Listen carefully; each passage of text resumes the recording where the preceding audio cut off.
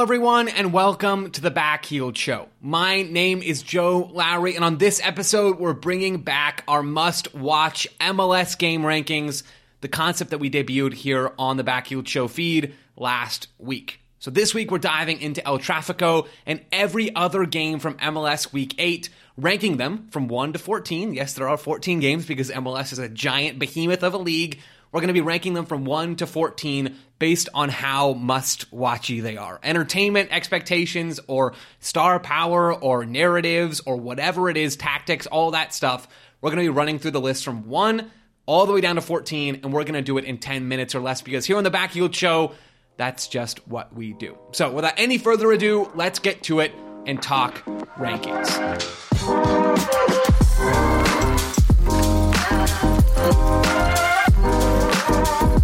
All right, folks, here we go. Our first game, the must-watch game of the weekend. It's the obvious pick. It really is. It's El Trafico. It's the only game of the weekend on Sunday.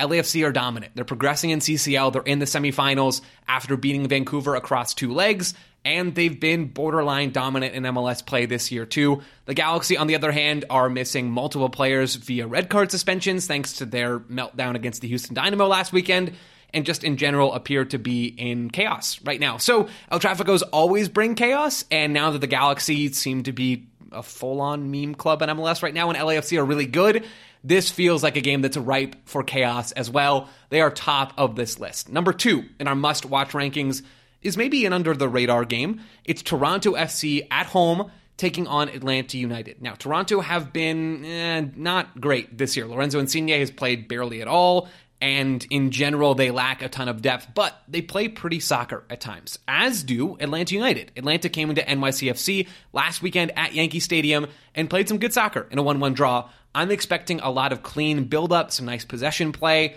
There's superstars in this match between Bernardeschi and Almada. I think this game could be really fun, some end-to-end stuff, and just a lot of high-quality action. So they're number 2 on this list, Toronto against Atlanta United. Number 3 is St. Louis taking on FC Cincinnati. This game will be in St. Louis.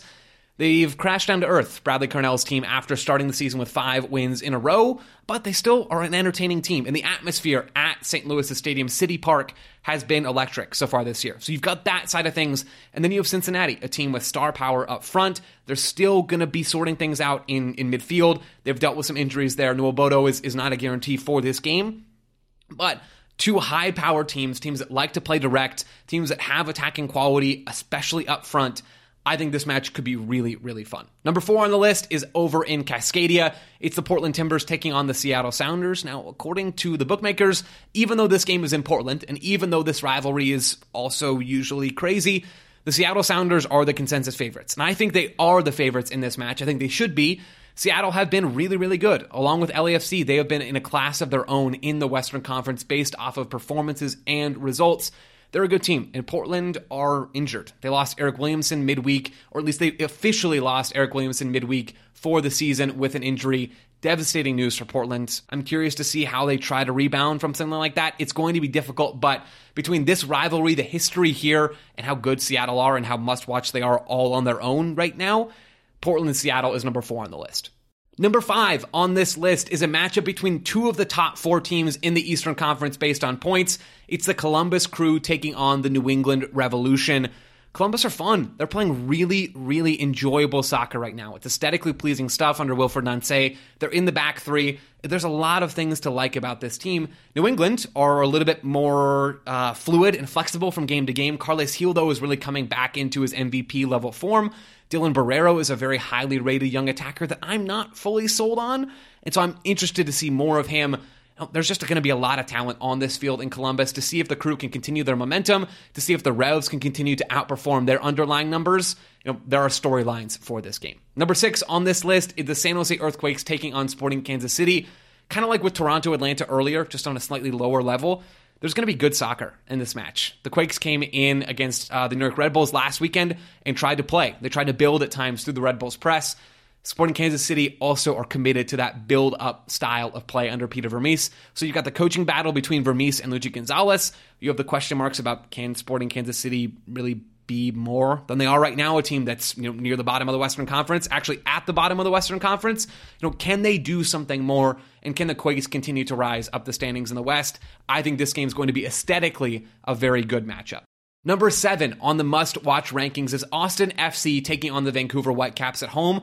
Another matchup where we should see some good soccer being played. Austin have not created very many chances this year, but they like to use the ball, and if you're someone who appreciates possession styles, they're still an enjoyable team to watch. Can they come back and do something more than they've done so far this season? That's one side. The other side is Vancouver. How do they rebound from CCL? And you know what? Can they continue to create chances at an elite level? They've been one of the 3 best teams in MLS this year in XG. They are a good attacking team. What do we see against Austin? I think this one will be fun. They're 7th on the list. Number 8 is NYCFC against Nashville. NYCFC again at home. We'll see them at Yankee Stadium. We saw this matchup in week 1. It was the very first game of the MLS season, and Nashville, by and large, dominated. NYCFC didn't have a clear number 9. Talis Magna was up top. Fast forward to week 8, and NYCFC still don't have a number 9, and Talis Magna might still be up top. It also might be Gabe Siegel, who started a couple games recently in that position, but we're still seeing NYCFC evolve from week to week, and I'm curious to see if Nashville can deliver anything more than they've shown on the attacking side. Nashville NYCFC is 8th on the list. Number 9 is Chicago Philadelphia. Now, if you're looking for aesthetically pleasing soccer, this is not the game for you. Just straight up, go ahead and bump this a few spots down your own personal rankings, but I am kind of fascinated in a sick way by the Chicago Fire right now. Coming into the year, a lot of folks, myself included, just sort of penciled them in for the bottom of the Eastern Conference. Well, they've been better than a bottom of the Eastern Conference team so far this season. A lot of the underlying numbers have them as kind of a mid-table group. They've got a young, exciting American player in Brian Gutierrez who's playing the number 10 spot while Shaqiri's been out with an injury. There are reasons to watch this Fire team, and I am following them along fairly closely to see if they can outkick their coverage over a longer period of time. I want to see what they bring to the table against a Philly team that will not be full strength after their midweek CCL game against Atlas. Number 10 on the list is CF Montreal against DC United. I think this could be a fun game. I think more likely it's going to be a weird game because CF Montreal in particular are just kind of a weird team. Right now they traded Kamal Miller and $1.3 million in general allocation money to Miami for Ariel Lassiter, who has never been a good MLS attacker, and Bryce Duke, who's an unproven central midfielder. Weird trades going on with Montreal right now, and DC United are still searching for an identity under Wayne Rooney. This has the recipe for something strange, and they're 10th on the list. Number 11 here is the New York Red Bulls taking on the Houston Dynamo. This game would have been higher if Hector Herrera wasn't out with a red card suspension and if the Red Bull situation wasn't so uncertain. Right now, we know that Dante Vanzeir will be away from the team, or at least away from the field for a while, after using a racist slur against the San Jose Earthquakes last year. We don't really know what the rest of the Red Bulls organization is going to do about that. They released some statements earlier this week, and I think they left almost everybody wanting more. The Red Bulls are going to press. We know that. The Dynamo will try to play through some of that pressure. I don't know that this is going to be a great game. Number 12 on the list is FC Dallas against RSL. Dallas are a fine team. I don't know if they're a great team. RSL, I'm pretty confident, are not a good team. Dallas should have the edge in this matchup. Number 13 is Charlotte FC taking on the Colorado Rapids.